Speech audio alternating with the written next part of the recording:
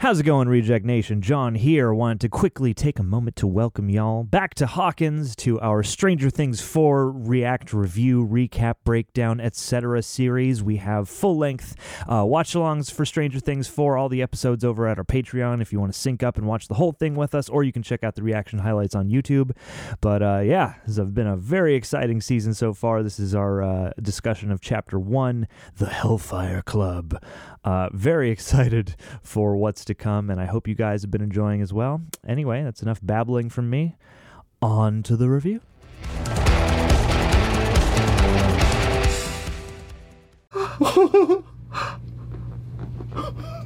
That was so much worse than I expected it to be. That was brutal. Damn.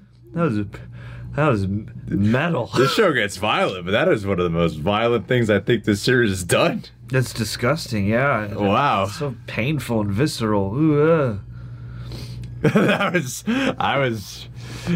taken aback by how violent that was. Yeah. Yeah, man. Oof. Oh. Whoa. That's hardcore. Yeah. That was brutal with an umlaut over the U. I like that these episodes are so long. They really take their time to breathe. Like, this is transportive, man. Oh, yeah. It's the perfect kind of halfway point between a feature movie and a... Each one of these is like 5 minutes short of being a feature. Absolutely. But at the same time, this was a great, really lovely paced episode. Yeah.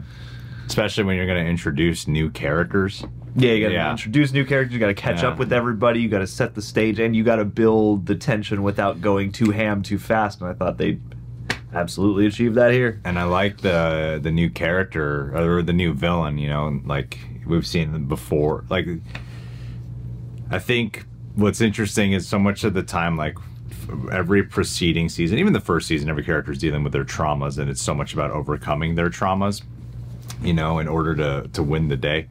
And to have a villain that specifically feeds on your traumas is a cool direction to take your next villain in Stranger Things. And also a villain, presumably from the Upside Down, it seems, that is also humanoid and humanoid to an extent. Like humanoid and speaks as well. Versus, you know, like incepting your mind or, you know, different organs and whatever. Yeah, it is a different direction to take it. So yeah, there's a lot here. Yeah, there's more to talk about. Damn, wow. All right, so ideally we want to keep these discussions short because there's so much to get through, but they put so much effort into each episode that you want to like break it all down. Yeah, there's so much to unpack here. So, you know, it's like, and I know usually by the time people are watching our reactions, they're already like on, they're done with the show. Yeah, they're already done with the show. Absolutely. You know, so I get it.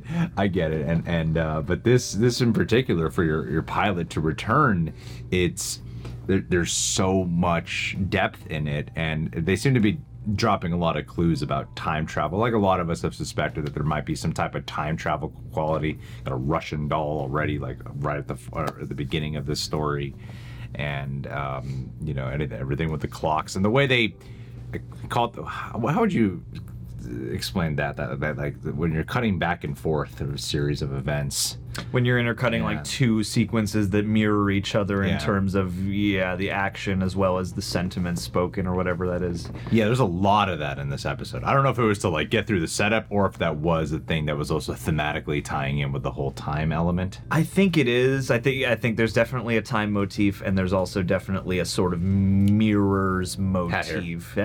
It's okay. This is what Dustin has to deal with on a daily basis.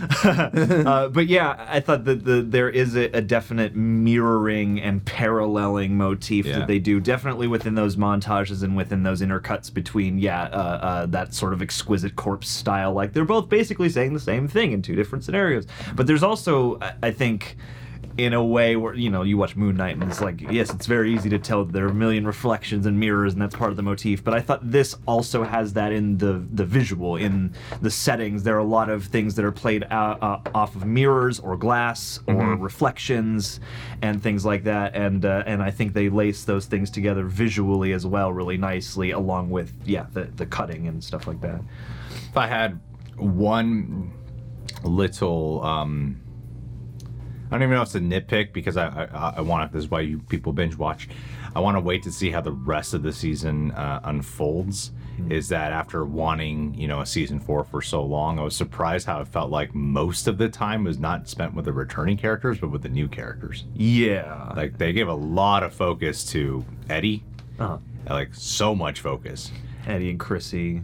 Yeah. That's about it. Pretty much. But yeah, it's like you have this Eddie, whole... It's not like this is Eddie's episode. It really does, yeah, because you got to play set for the entire ensemble. Yeah. You got to establish some core conflicts and then establish, too, the new situation going. And I think, I'll wait to see how they do it. But for a first episode, I did kind of appreciate that because as the trauma, continues and as this villain dives directly into characters' traumas, I wonder if they're going to now kind of expand the themes into traumas shared by communities and generational traumas and things like that and other things. Definitely what I was picking up on too. Yeah, because they talked the basketball player too. Another the player. basketball, yeah, absolutely. That really leaned in on. Not sorry to interrupt, but his speech was very much about like Hawkins' community. Yeah, and so it feels sensible from here right now that they would start that way and that they might be bolstering the heft of the overall scope of the story with that stuff. But at the same time, it hit me most when we cut back to 11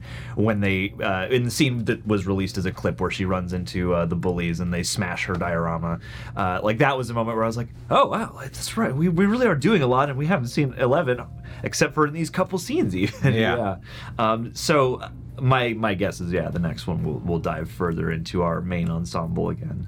I mean, gosh, this creature preys on 11's traumas. It was an interesting setup, though, to go from the early days of Dr. Brenner. Mm-hmm. I don't know if it was ever made clear that 11 was the one who offed the rest of the kids. Part of me now is wondering if that is a mislead, or because if you look at the way Chrissy died, and if you look at the way all the kids died, it's that same, like, all their limbs were twisted and snapped around, and so I wonder if it's meant to look like 11 did all that, when really she might have been fighting Vecna, What I assume they will eventually call Vecna, yeah. I think they said they would call. I think the Duffer Brothers or someone said it. Yeah. I forget some details of what I've learned in the past. Which, if that's they say about Lucas being on the basketball team? I don't remember if that was told or not, or if that was shown in trailers. He's shown in the jersey, yeah. Is he? Yeah, okay, I don't remember that. And for him to, I feel like there is sort of an interesting migration of that plot line of like, every season one of the kids is feeling especially alienated from the group. Yeah. But that's part of this goes in theme with Stranger Things of growing up. Yeah. Yeah, and I like the way that the tone and the 80s style is able to grow up with them. Like, this felt more like a teen summer movie, than perhaps like the E.T. or Goonies type of inspirations of seasons past. I thought, I guess I get my dates all mixed up. I was like, I thought that Jonathan would be done with high school now. I know. We're working at a newspaper. Steve's still in high school too? I thought half these people already graduated. So I guess they didn't. Like, oh, never mind. I guess I'm getting my dates mixed up on it because I don't remember. The last season took place in summer. I don't think they were in actual school. Okay. It was 4th of July. Yeah. So you'd be in the midst of summer. Yes. Okay, so it makes sense. And now it's spring. Yeah. Okay. 185 days. All right. So we're into everybody's last year. That's right. They were working a summer job at the newspaper. I was just like, I thought you were done with school and now getting jobs. My memory was serving me incorrectly, but you got some fun little Easter eggs with Tammy. I remember now that they were talking. Robin and Steve were talking in the bathroom that one episode, and they bonded over Tammy. So that. And then Dustin's girlfriend coming back right away.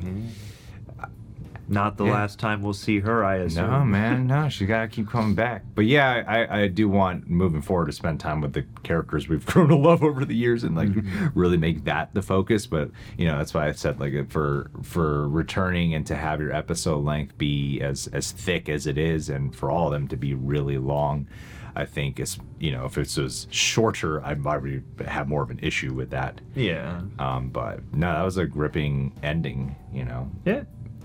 Well, and it made really. What was if I'm not mistaken, when they get transported to the Upside Down in the previous seasons, they they're actually transported, even when Will. I'm trying to remember what the rules are. Because I remember when they went trick-or-treating in season 2 in their Ghostbusters outfit, Will was...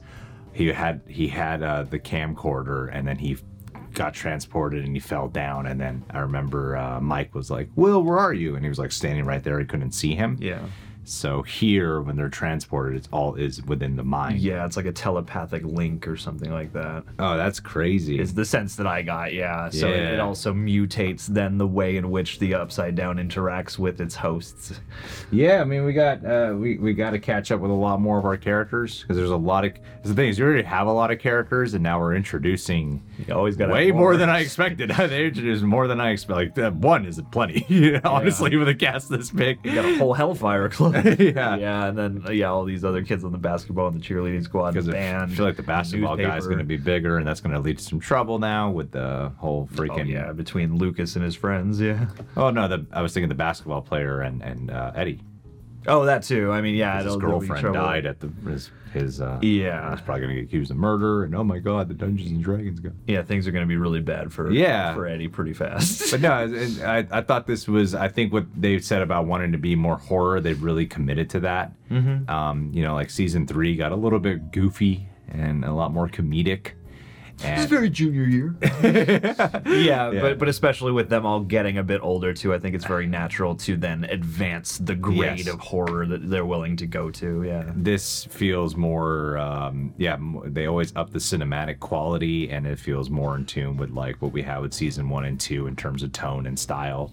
And they can really take their time for those character beats. Like I love that therapy scene with Max. Like exactly, and the scene with Eddie and Chrissy in the woods was really charming. Like you can do all the play setting you would have to do in like 45 minutes, but then actually give some time to also breathe in some actual character endearment and some actual emotionality into the scenes too. Yeah. So is his character Eddie? Is he older, or is he's been like held back a few years? Yeah, but he performed for Chrissy's junior high.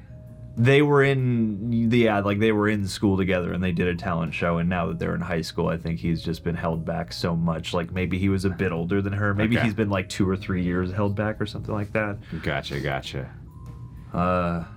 Still but not then play Dungeons and Dragons. Yeah. I have so many friends who play Dungeons and Dragons. So many. One day we'll see enough things. Because every time I see... And I do appreciate the way that they cut that montage between the D&D game and the basketball game, because I've never really witnessed a Dungeons and Dragons game.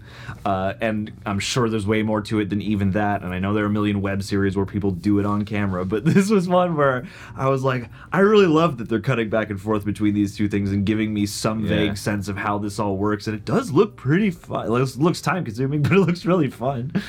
I used to love a good imagination game. And there was a line that I remember in season 3, a line that could have either been taken one of two ways with Will. I forget exactly what it was, but a lot of people were like, did he mean that he just doesn't care for girls and he just wants to hang out with his friends, or was he implying that he's actually gay? And then they had that moment there in the classroom where that girl tried touching him and playing footsies, and he was like, get away from me. See, I don't know what to think now. Because I feel like almost that they want us to think he's gay, and then they're going to reveal him as something. Can't have two gay people. Can't have two gay characters. They're going to reveal... Maybe they'll reveal him as asexual. That's a thing, too, that doesn't get brought up very often. Maybe. Might as well make it happen. But it almost seems like something else is happening that we can't... Because I feel like it would be very easy to go, maybe he's gay, or else he just doesn't like that particular girl or whatever. Well, Millie Bob... Everyone's great still. Millie Bobby Brown, excellent as always. She's just such a... she's my favorite character. A lot of people's. She's an easy one to... Her and Hopper, the easiest ones to go to. Yeah. But no, specifically her. Her acting is just so unbelievably phenomenal. Oh, yeah, and the little nuances about her speech and vocabulary and all that stuff.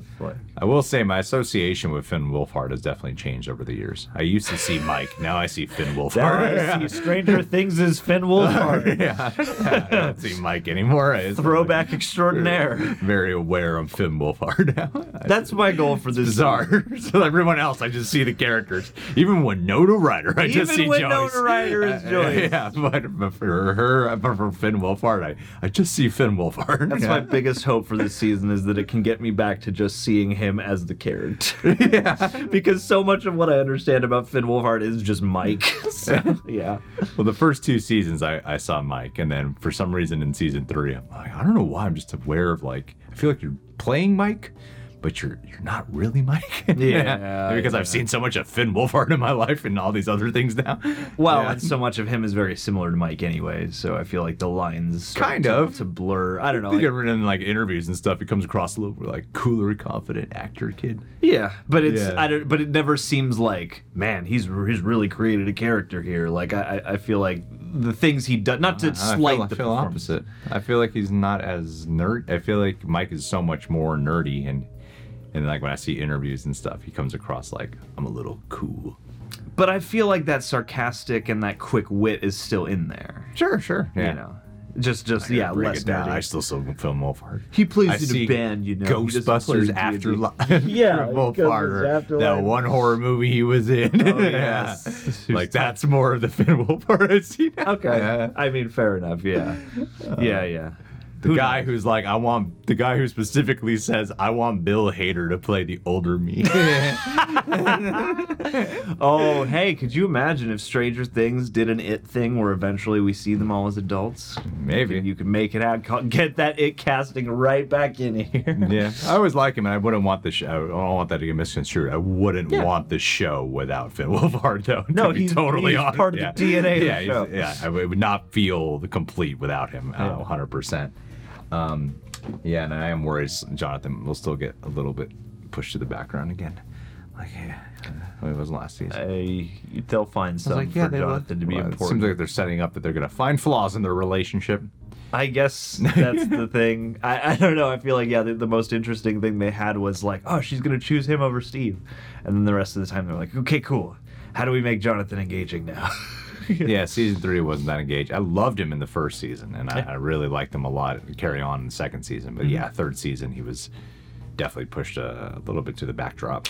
So yeah, I mean everyone's still great, and we got long ass episodes for a reason. And anyone who didn't really spend time with, I'm sure we're going to spend time with them in other episodes. Do a whole episode on Argyle alone. Yeah, but for a setup, it still managed to feel like incredibly engaging and different.